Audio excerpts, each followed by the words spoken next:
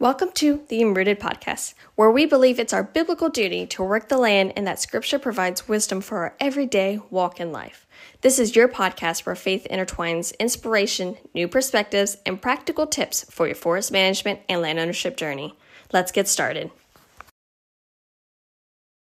All right, today is Valentine's Day. All things love, right?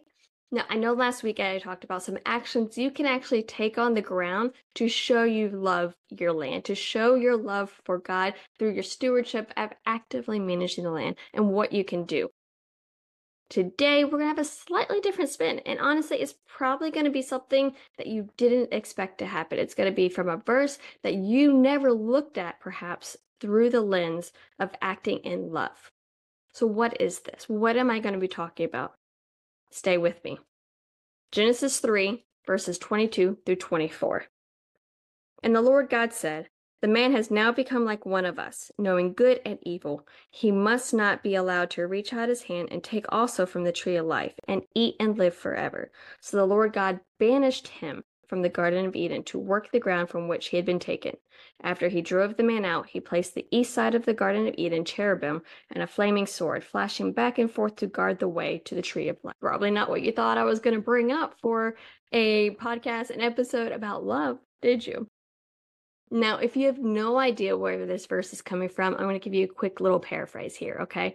Essentially, God had created the earth. He made Adam and Eve. He placed them in the Garden of Eden. They had one job to work the garden and have dominion and manage everything appropriately, and not to eat from the tree of knowledge, all right? One job, one rule. Don't eat from that tree. Of course they do. The serpent deceives Eve. Eve eats. She gives the apple or fruit or whatever you want to picture it being to Adam. He also eats. They find out they did this terrible thing. God finds out, curses them, banishes them, kicks them out. Seems a little harsh, right? But that's essentially the story. And honestly, I always thought growing up that this was really harsh. I mean, it was just one bite, right? It was only one rule. What was the big deal? It wasn't until this year that I actually started looking at this chapter. I've been reading every morning at 5:30 with a group of people. You're more than welcome to join. I invite you. You can find the link on my LinkedIn or my Instagram stories every single day. Wake up at 5:30, start the day in the Word, and we go through. And so I started reading Genesis again for the first or second time, depending how you want to look at it, with new eyes. And it became more aware to me that God did this act because he loved them. He did not want them separated from him forever. Now, we do have the benefit of having the story from beginning to the absolute end to be able to see this redemption story. But I can imagine how hard and difficult it must have been to actually have to do this plan. He never wanted to do this. Their disobedience caused this domino effect of what needed to occur to play out for, Jesus to come and die for all of our sins for eternal salvation. But he had to, and he did it out of love. But it also occurred to me relatively recently that what if he didn't? What if he didn't kick him out? And I'm not going to be talking about the salvation of souls and, focusing on that coming back together for eternity, because I am viewing this through the lens of land stewardship and management and the lessons and insights I gained from that, which are absolutely everywhere. Just how you can get morals and values and impacts for your daily life of how to act in every single scripture, I also see and bleeds off of inspiration for our own land ownership and discipline. And so I can't help but think, what would have happened to the Garden of Eden if Adam, whose only job was to work and manage it, take care of what he'd been given, chose to act disrespectfully, then chose to lie, then did the blame game with Eve and the serpent? What would have happened if they had stayed? What would have happened to the garden and the animals? Would they actually have managed it appropriately? Would they have it put in the work? Or would they have looked at themselves arrogantly and prideful of like, why am I lowering myself to these things? Would they have neglected the garden because they felt that they were too good now to put in this manual labor and work? Would they have done some devastating actions to the garden because now they thought themselves better than? I can't help to think that God kicks them out for their own good, so they do not eat from the tree of life and live forever and be forever separated, but also for the good of the Garden of Eden and what might have happened. Now, where is Eden today? I have no idea, and I've also accepted that I'm not meant to know all things all times. That is a hard pill to swallow many days, but it is true. So I'm not meant to know. But this lesson is a huge insight and inspiration on tough love. How we have to act sometimes for the betterment of those that we love. And specifically when it comes to our land ownership and management, I'm thinking about succession. You are managing and working this land, right? And if you have kids, perhaps your succession plan is to pass it on to your children. But what happens if they're not exactly the right people that probably should be taking on this management? Can we be self-aware to recognize who in the family is the best steward to take on this amazing asset? Is it our children or is it somebody else in the family? Can we be self-aware to withhold this asset from our children if we do not deem them responsible enough to handle it? Now, I'm not necessarily just saying like, oh, well, they're too young and they can't do this or that, and placing that type of projection on them. I'm talking about they have shown in their actions, like Adam and Eve, biting the one rule, then lying about it, hiding and lying about it like toddlers. I'm talking about those types of actions. Have they displayed that they are not ready for this responsibility? And sometimes our decision may need to be that we need to remove them from succession, from inheriting this amazing asset. They can inherit a lot of different things from us, but perhaps they don't inherit the family land. Because if they can't prove responsible and value the land in the same manner that it needs to be valued and understand the stewardship responsibilities associated with this asset, what's going to happen to it if they get it, if they stay in that Garden of Eden when they've already proved disobedience? So this may be a crossroad of inheritance decisions, and it's not an easy one, and it's not a light topic, but it needs to be considered, and it needs to be considered through the lens of love, just like how God used his love for Adam and Eve to do a tough decision.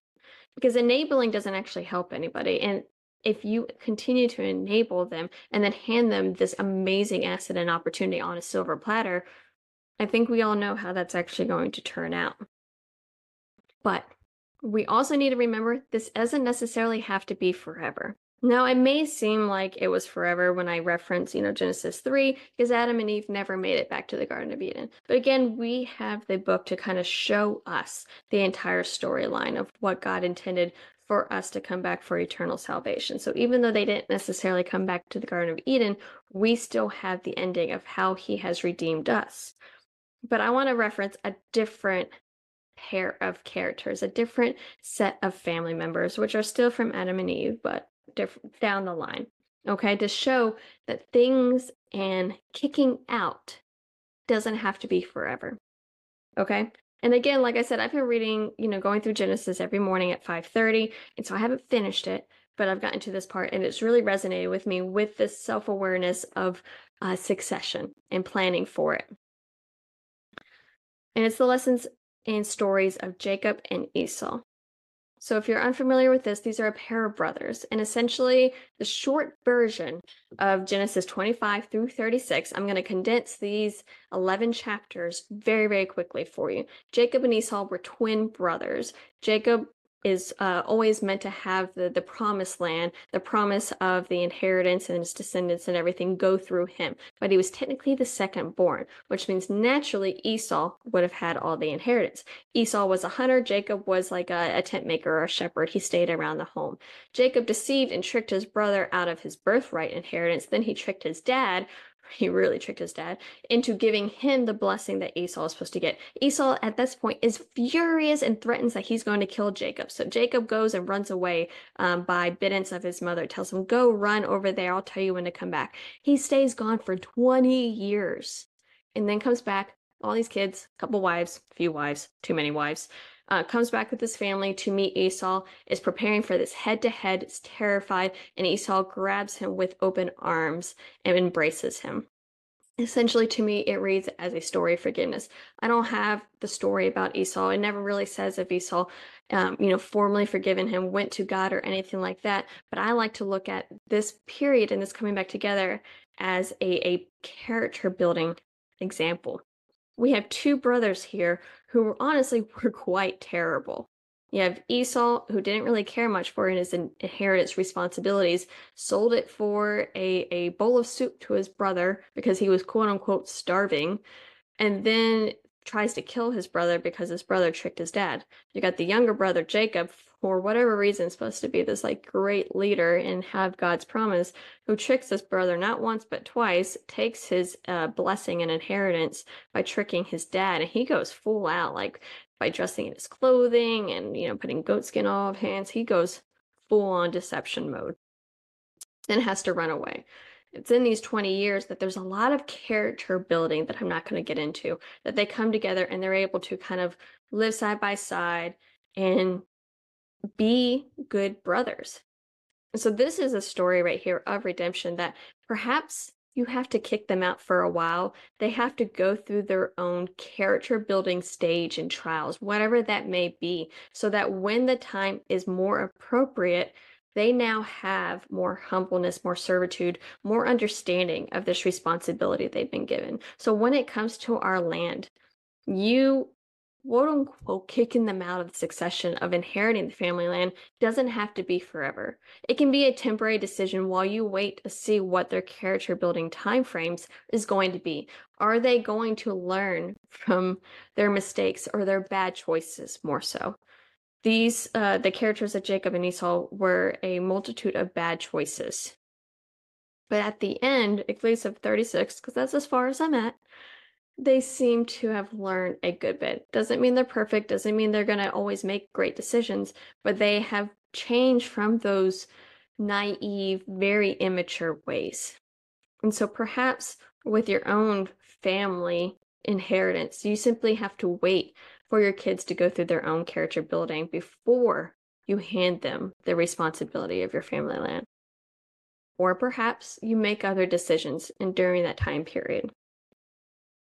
In any case, I think we need to look at our removal of succession, removal of our kids from making management decisions, from inheriting our family land, not through eyes of disgust or, punishment. We don't need to look at it as a punishment for them. That's a much better word that I was looking for. But as an act of love for them to figure things out so that way, if and when they do receive this asset, they can handle the responsibility the right way. They can ensure that they are going to continue stewarding it the right way. So, self-reflection for you today. What actions do you maybe have to start implementing out of love? Tough decision makings, crossroads that you have to decide who's going to inherit this. Perhaps you do give it to the younger brother and not the oldest. Perhaps you give it to your daughter and not your son. Perhaps you give it to your nephew. Perhaps you donate it to a conservation organization. Perhaps you donate it to a ministry like Christian Timber. There's a lot of different opportunities. But we need to make sure our actions and our decisions are through the lens of love and not punishment for the wrongdoings and mistakes of those around us. Because if we held a mirror up to ourselves, I think we'd also see how many mistakes we make ourselves. But what we got to do is wake up every day and try to do one thing a little bit better. Because our management and our stewardship of our lands is an act of worship and to show our biblical obedience and walk with God. So, until next week.